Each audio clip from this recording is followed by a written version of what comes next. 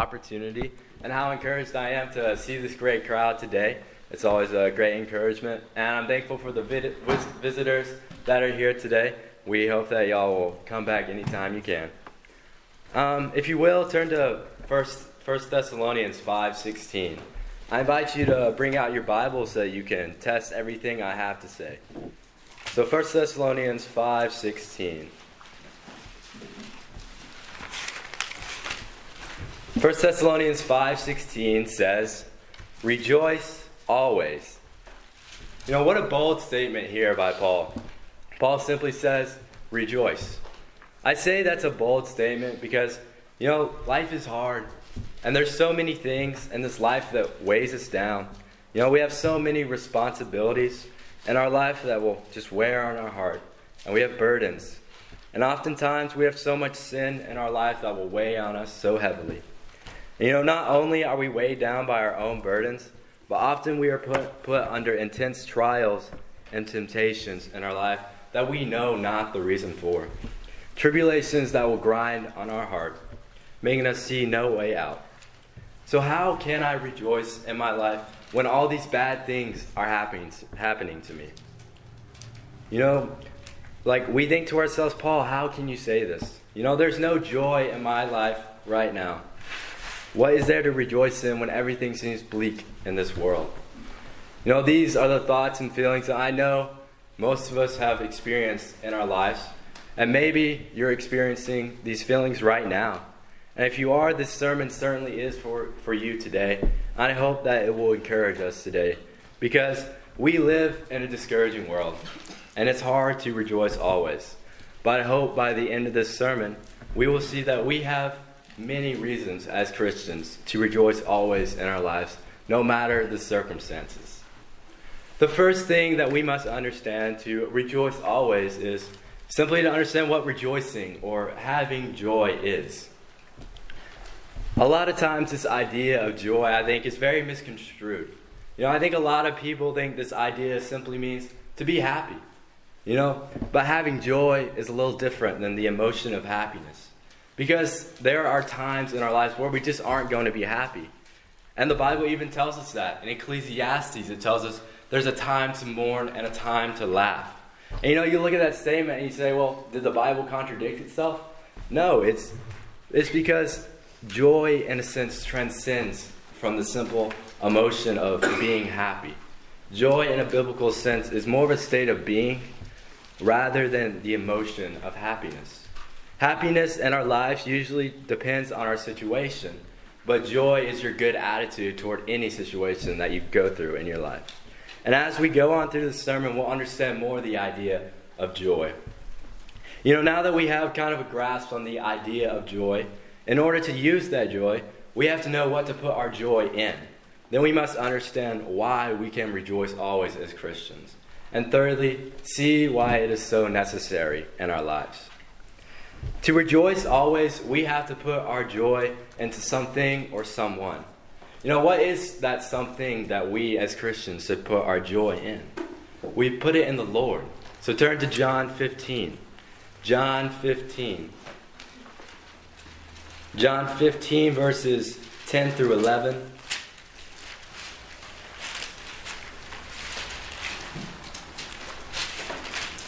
Verse 10 through 11, it says, "If you keep my commandments, you will abide in my love, just as I have kept my Father's commandments and abide in his love. These things I have spoken to you, that my joy may remain in you, and that your joy may be full." So this is it. This is what we put our joy in. We put it in the Lord. In verse 11, Jesus is giving that picture that the joy of the Lord can literally remain in us. In other words, it will dwell with us. Then right after that, it says the Lord dwells in us so that our joy may be full. And do you see why I'm saying to put our joy in the Lord or let it dwell in us? Because if we do that, we'll have joy, as it says in verse 11. But look at verse 10. There's a condition to having this joy of the Lord, letting it dwell in us. That condition is we have to keep his commandments, but also we simply have to abide with him. And what I mean by that is this verse is saying, if you want the joy of the Lord in your hearts so that you'll be joyful, you have to stay around it. You know? You have to dwell with God and keep His commandments. You know, that makes sense, doesn't it? Have you ever had a friend in your life who's just joyful? He's always happy. And then every time you hang out with that friend, you know, you leave and you're kind of joyful, right? I mean, all of us have had that experience in our lives. And, you know, it's the same idea here. You know, since God is joy, then if we dwell with Him, then we can have joy and He will fill us up with that.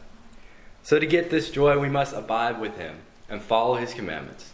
And we must understand there is conditions to the joy of the Lord.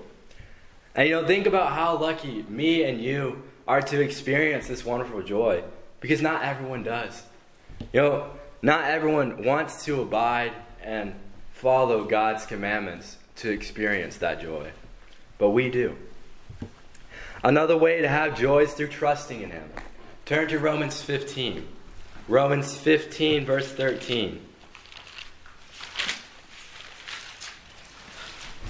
Romans 15:13 says, Now may the God of hope fill you with all joy and peace in believing, that you may abound in hope by the power of the Holy Spirit. No, we will be filled with joy as we believe in Him. You know, some translations say that as we trust in the Lord. You know, if we trust in the Lord, He will fill us with joy. And as we go through this sermon, we're going to see just how joy is very similar with the idea of trust. You know, now I want to look further into why we should put our joy in the Lord, or why we can always rejoice in Him in our lives. We must rejoice in the Lord because the Lord brings us hope. And hope is certainly something to rejoice in. But what's so good about hope? And what is the hope that we as Christians have? Turn to Ephesians 1:18. Ephesians 1:18. This verse will just tell us a little bit about the hope that we as Christians have. Ephesians 1, verse 18, it says, The eyes of your understanding being enlightened, that you may know what is the hope of His calling, what are the riches of the glory of His inheritance in the saints. No, from this we see that the hope that we have is heaven. No, a glorious inheritance that Paul is saying here. The hope which God has called us to is heaven. Now I want us to look back over to 1 Thessalonians 5:16.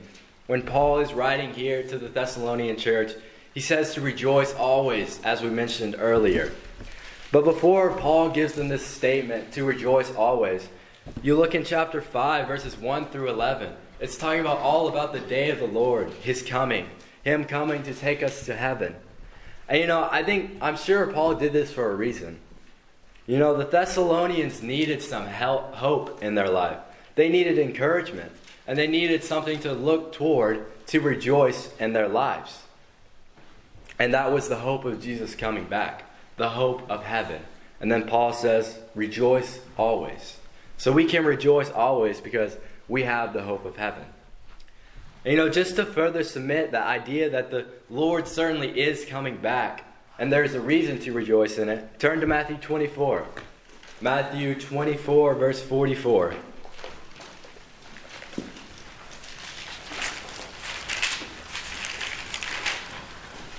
Matthew 24, verse 44, it says, Therefore you also be ready, for the Son of Man is coming at an hour you do not expect. The Lord is coming back. He's coming back to take us to heaven if we are faithful. Now turn to Revelations 21. Revelations 21. Revelations 21, verse 4. It says, And God will wipe away every tear from their eyes. There shall be no more death, nor sorrow, nor crying. There shall be no more pain, for the former things have passed away. You know, here in Revelation, God gives us a description of heaven and how wonderful it will be, how wonderful that hope is. You know, that description is so amazing. I mean, the idea of no tears, no crying is such a wonderful picture.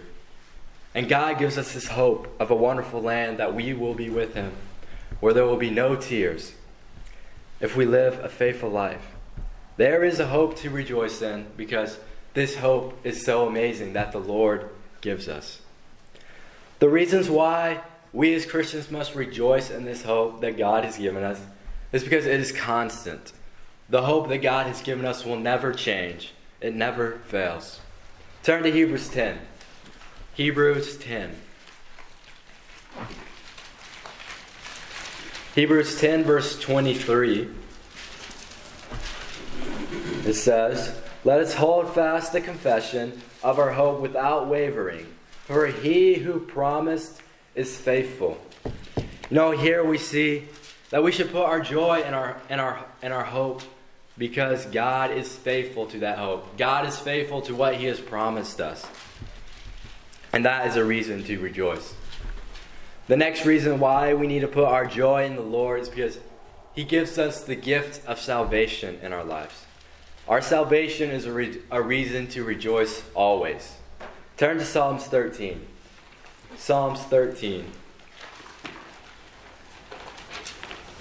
Psalms 13, verse 5.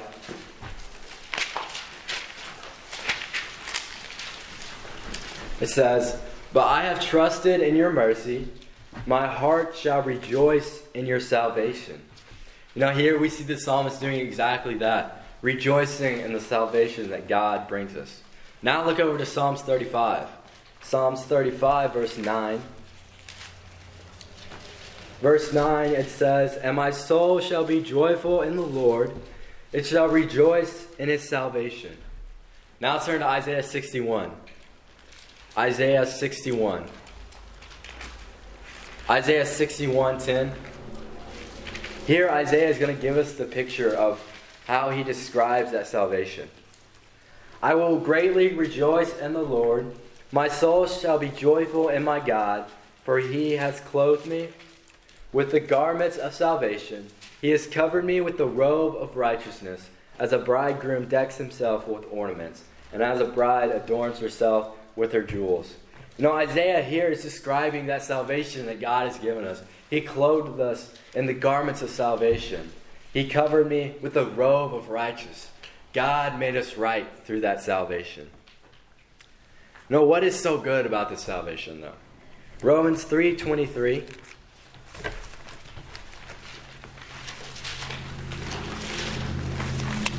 Romans 3:23 through 25, it says, "For all have sinned and fall short of the glory of God, being justified freely by his grace, through the redemption that is in Christ Jesus, whom God set forth as a propitiation by his blood, through faith to demonstrate his righteousness, because in his forbearance God has passed over the former sins that were previously committed." So we see here, because we were sinful, God justified us. God justified us freely. That's why this salvation is so amazing, why it's something we should rejoice in, because it simply saves us from eternal death. And it gives us a wonderful hope in heaven, a hope in seeing the Lord once again. Surely, we as Christians do have something great to rejoice in. And the point that I want to get across from all this is we have to put our joy in things that are constant, things that are faithful, things that never change. And that is the things that God promises to us. And we must trust in them, because they will always be there. But to actually experience it, we must trust in his promises and abide with our Lord. Turn to 1 Peter. 1 Peter 1.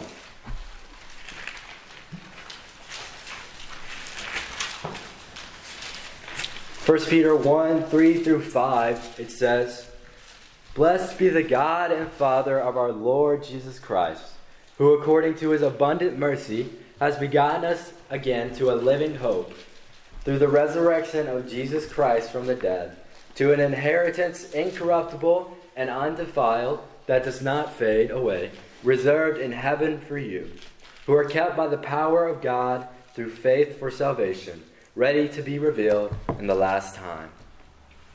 This verse tells us what to put our joy and our trust in. In verse 3, it talks about the hope. And then in verse 5, it talks about his salvation that he gives us. And then you look in verse 4, what is this? It's an inheritance incorruptible and undefiled that does not fade. It does not change. It is there forever if we just follow it. So certainly we must put our joy in him because he is incorruptible and what he gives us will not fade. Now we know that we as Christians certainly do have promises and gifts from God to rejoice in, things that never change. We must understand the great need to rejoice always in our lives.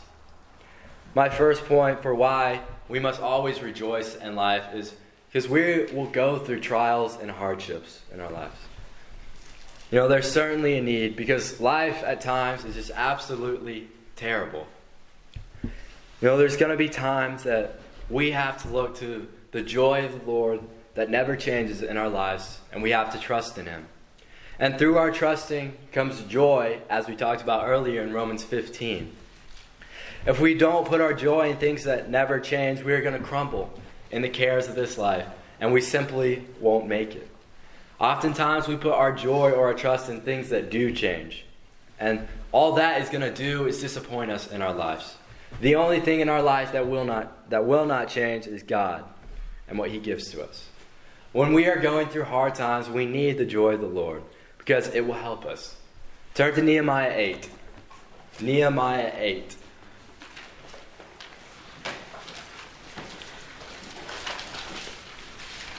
Nehemiah 8 verse 10. It says, "Then he said to them, 'Go your way, eat the fat, drink the sweet, and send portions to those for whom nothing is prepared. For this day is holy to our Lord. Do not sorrow, for the joy of the Lord is your strength.'" Here Nehemiah describes what the joy of the Lord is. He says, it is our strength. And if the joy of the Lord is our strength, then we most certainly should rejoice always in the Lord if it is going to be strength to us.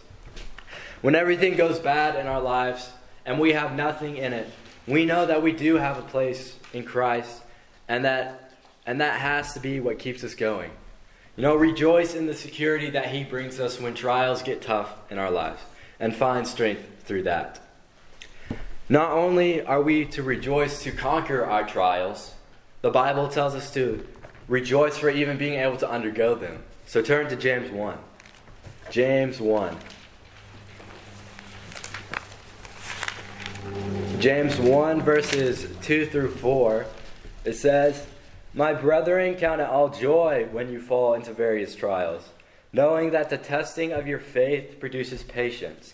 But let patience have its perfect work, that you may be perfect and complete, lacking nothing." Here we are commanded to count it joy when we fall under trials. But why? How am I going to count it joy when I fall under trials? Well, it answers that in verse 3. It produces endurance, produces patience. And through that patience, it says in verse 4, let it have its perfect work. In other words, other translations say it makes us mature. Our trials produces endurance and growth in our lives. So try not to get discouraged in our life when we go through trials, and rejoice and see the good in them. Hearing these statements is hard because we know how hard it is when we are put through trials. And just saying to rejoice in them is so much easier said than done. But thankfully, we can look to godly men in the Bible who have done exactly this, and we can learn from them. The first man I want to look at real quick is Paul. So turn back to 1 Thessalonians 5:16, the verse telling us to rejoice always. We might ask the question, Paul, how can you say to rejoice? My life is always so hard, and I can't simply rejoice in it. But from this statement by Paul here, we must realize that we have to, and that it is. Because, think about Paul for a second. When he said this to the Thessalonians, what was he going through? Paul was going through major trials. Just to name a few, You know, Paul was constantly being persecuted for what he believed. He's gone through beatings. He was stoned. And he was shipwrecked 3 times. And that's not even mentioning everything he was through. That's just some of it. You know, after all this, how can you say, rejoice always, Paul? Turn to 2 Corinthians 12. 2 Corinthians 12. Here we will see Paul's attitude toward his trials. 2 Corinthians 12, 9 through 10, it says, "And he said to me, my grace is sufficient for you, for my strength is made perfect in weakness. Therefore, most gladly, I will rather boast in my infirmities, that the power of Christ may rest in me. Therefore, I take pleasure in infirmities, in reproaches, in needs, in persecutions, in distresses, for Christ's sake. For when I am weak, then I am strong." No, just a little context for this verse here. Paul is asking God to take away his thorn in the flesh, the thing that makes him weak. And the Lord's response in verse 9 is, "My grace is sufficient for you. My strength is made perfect in weakness." You know, Paul takes that and he says, well, if God is made perfect in my weakness, then I will take pleasure in my hardships in life, as we see in verse 10. You know, why could Paul say that? Because the Lord is his strength, and he made perfect through Paul's weakness. Paul says, well, then I rejoice in my trials. You see, Paul got it. You know, Paul understood. Paul understood the good that can come from hardships, and that's why he can boldly say, rejoice always, and we must do the same. Now let's take another man who rejoiced in his trials. That man is Jesus. You know, when you think of our Savior on earth and all the trials he went through, it's just astonishing that he was able to get through all of that, blameless and without reproach. You know, think of all the stuff that he went through. You know, he was in that desert, not eating for 40 days, and then Satan comes and tempts him. And what does he do through all that? He conquers it. And then think of all the people who simply wouldn't take the gospel that he lived and breathed. They wouldn't take it, and they mocked him for it. And finally, we think of his crucifixion. What was Jesus' attitude through all that? Turn to Hebrews 12:2. Hebrews 12:2.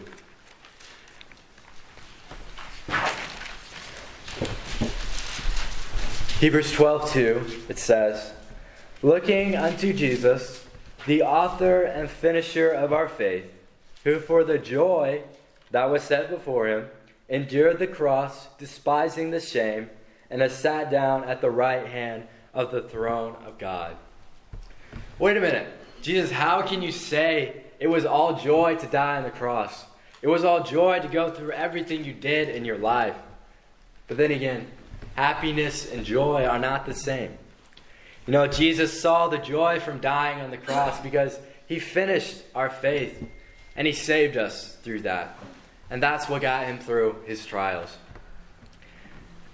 He saw the joy in something that most people can't when going through trials. Let us be more like Jesus and Paul in rejoicing always in our lives. My second point for the need to rejoice always is that it simply cures us. So turn to Proverbs 17. Proverbs 17. Proverbs 17, verse 22. It says, "A merry heart does good like medicine, but a broken spirit dries the bones." You know, here we see simply that having a merry heart or a joyful one will simply cure us. And we should by now understand how true that statement is. How we talked about how it can help us through our hardships, or in other words, cure us from our trials. Turn to Philippians 4. Philippians 4. Here we'll see what rejoicing always and how it can cure a specific thing in our lives. Philippians 4 through 6, it says, "Rejoice in the Lord always. Again, I will say rejoice.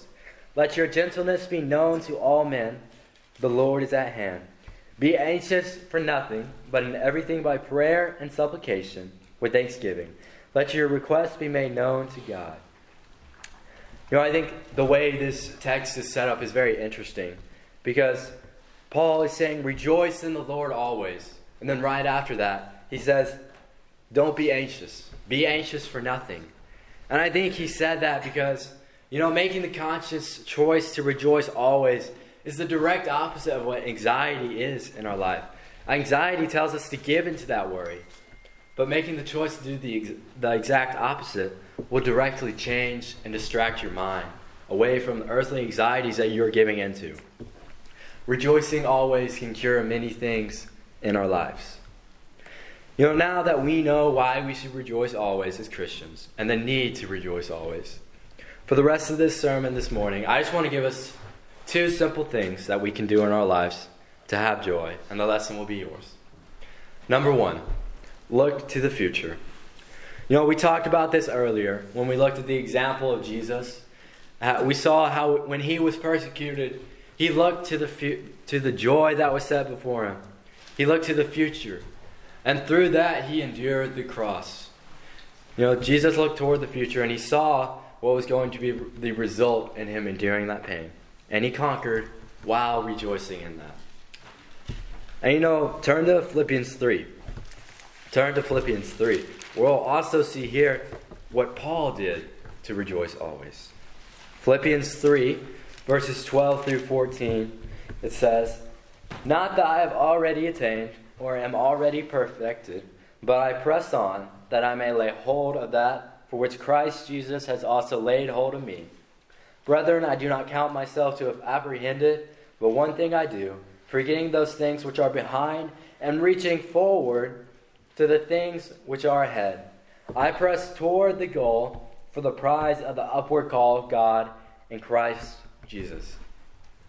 Not only did Jesus look toward the future, Paul did as well. He looked toward the goal that was ahead of him, the goal that was in his future, and he was able to rejoice because of that. The second way we can rejoice always by looking to the future is, look to heaven. As we talked about a lot earlier in this lesson, look to our future home with the Lord, and that will certainly help us to rejoice in our lives. Number 2, the second way we can rejoice in our lives is just simply counting your blessings. You think of the song we always sing. The song says, count your blessings, name them one by one, and it will surprise you what the Lord has done. I think we often love that song because it's a great song. But have we ever just sat down and really listened to the song? When's the last time you sat down and just made a list of how God has blessed you in your life? And if you haven't, I challenge us to do that today.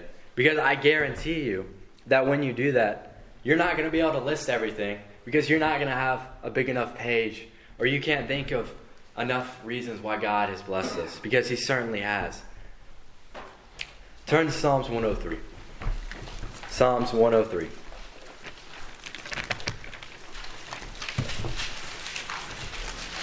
Psalms 103, verses 1 through 2. It says, bless the Lord, O my soul, and all that is within me. Bless his holy name. Bless the Lord, O my soul, and forget not all his benefits. Here we see this verse telling us not to forget all the things he's done for us. And then if you look further on in the chapter, for 22 verses, it's just talking about all the blessings that the Lord has done for us. The psalmist understood that we can't forget all of God's benefits, all his blessings. We must make sure never to forget to count our blessings in life. Because if we do, we won't have anything to put our joy into. Instead, count our blessings, because it's going to produce gratitude in our hearts. And we're going to see how much the Lord has done for us. And that will make us more thankful, more joyful. It's going to show us that the Lord always provides for us, that the Lord is our strength. When we are going through trials and we feel like nothing, count your blessings, and it will surprise you what the Lord has done. And we'll surely have joy from that. But always remember that even if everything on this earth fails us, maybe it will. Maybe we have nothing to count our blessings in. No material blessings to count. But we always do have blessings. And those are the blessings up above. The things that God has given us that never change. Remember in our lives that we have a hope. We have a salvation to rejoice in as a constant. Understand in our life that we must always rejoice in the Lord if we want to overcome it, our trials. Always remember to rejoice. Remember that when we go through hard times, we must find the joy in it. Understand that rejoicing always is a cure to us in our lives. And there are certainly reasons why Paul told us that message, to rejoice always. That's basically all I have for us tonight. But I want to offer an invitation. An invitation for those who don't have the privilege to always rejoice in their life. You don't have anything in your life to rejoice in. But understand that you can if you just come to the Lord. And you realize that. You realize you need Him. Well, come forward today as there is water here and be baptized. And I also want to offer another invitation. If you are a Christian and the weight of this world is just dragging you down, bearing on you, and you just can't find that light that God is shining, and you're not rejoicing in Him anymore, then come forward today as we stand and sing.